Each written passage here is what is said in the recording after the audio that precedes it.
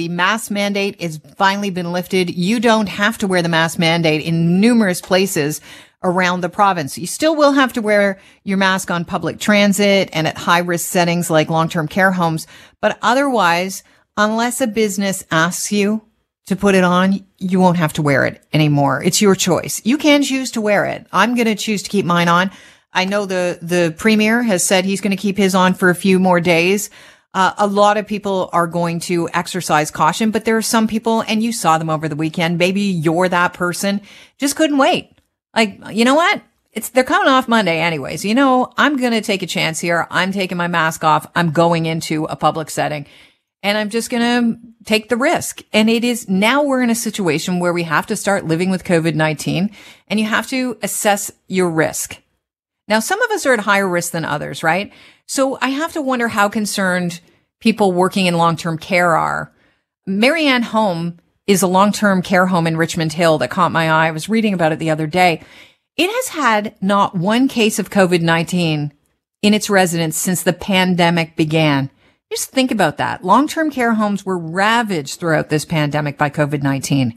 The CEO of Marianne Home, Bernard Borland, joins the Kelly Cutrera Show just to talk about the challenges that they're facing now with the lifting of restrictions and how they managed to have such a great track record. Welcome to the show. Great to have you on. Thank you for having me. Let's start off with how you managed to avoid even one case of COVID-19 with your residents since the pandemic started 2 years ago. It's been a big challenge, but it all started on the early goings with early planning and communication with our team, as well as communication with the residents' families. That was very huge in our success because, as you know, when ministry policies came out, I reviewed them and I made enhancements to them if we didn't have them in place already. So we strengthened our policies. And when did you start doing that? Because I believe you were ahead of the curve. Well, the planning started, the actual day was January 20th, 2020. I was on the phone with my HR consultant, Vicky Scott. And we began talking because I was getting the situational reports from the ministry and seeing that there was some issues in China, as well as I had 2 staff members on vacation, and they were calling me to ask me to send them PPE supplies, which was odd. Okay. So you knew, I understand, based on your experience with SARS, what to do. And you started stockpiling PPE before most long-term care homes did, before the rest of us started doing that. How difficult was that, or was it a challenge at all? Getting the PPE supplies in the initial part wasn't a challenge. Yeah. It became more of a challenge in the months of March and April, obviously, because everyone was scrambling for supplies at the time. But we had our stock well in hand because, like I said, we started from January. And I converted the sisters' dining room that we have in the basement into my pandemic supplies room. So smart. So you trained everybody, got them ready to go based on your experience with SARS. So we've talked about this throughout the pandemic, people looking backwards and learning a lesson from SARS, and how many people could not believe that we didn't take our experience from SARS and move it over to, this pandemic. Your biggest challenge came after the holidays this year with Omicron. Yeah. Can you tell us what you were dealing with and how you successfully navigated it? It was a huge challenge. Right after New Year's, in total, I had 20 staff members test positive. We treated everyone by a case-by-case basis. I was in contact with all of the staff who had tested positive. We kept everyone home, didn't want anyone here. And we also stuck with the 10-day isolation period. I wasn't comfortable with the ministry guidance of 5 days because we were still having people test positive after 7 days. So we left our policy at the 10 days. Some people went more because they were still testing positive. And another thing that we did was we informed the staff that they wouldn't lose pay.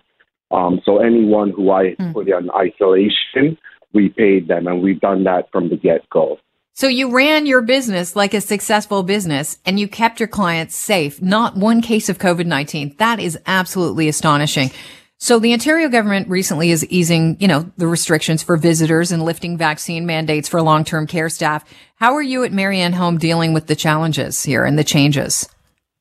What they do there doesn't really affect us here because we've had policies in place before the ministry. I'm not comfortable with the mask mandate being lifted.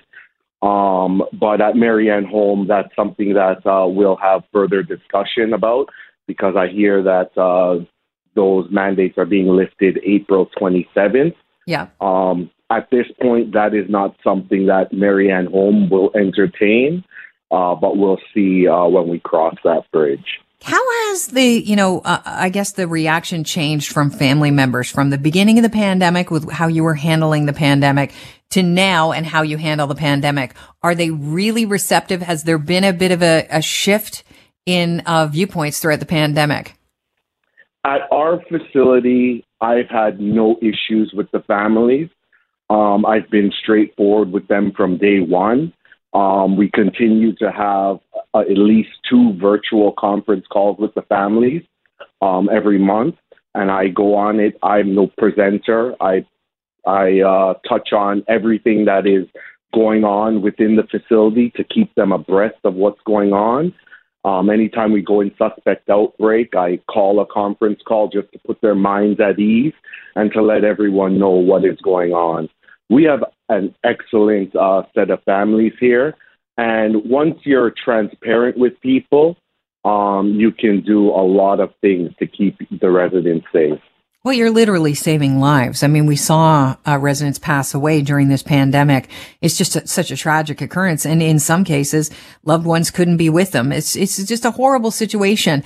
Before we go, what's your biggest concern with the mask mandate being lifted? And what message would you like to put out to people that might be, looking forward to not having to put the mask on again? My personal opinion is I don't understand what the issues are with the mask. It's been shown that it helps contain the virus. I'm just scared that we're relaxing the measures a bit too soon. We've been going through this for 2 years now, and a lot of us just want to enjoy the summer that's coming up. And I just feel that we should be very cautious with what we're doing and not move too fast because we don't want to end up where we were with wave 2 with all those deaths. Bernard, thank you very much for joining us. I really appreciate your time and congratulations on your successful track record. You're keeping people safe and that's your job and you're doing a great job. Thank you very much. Have a good one.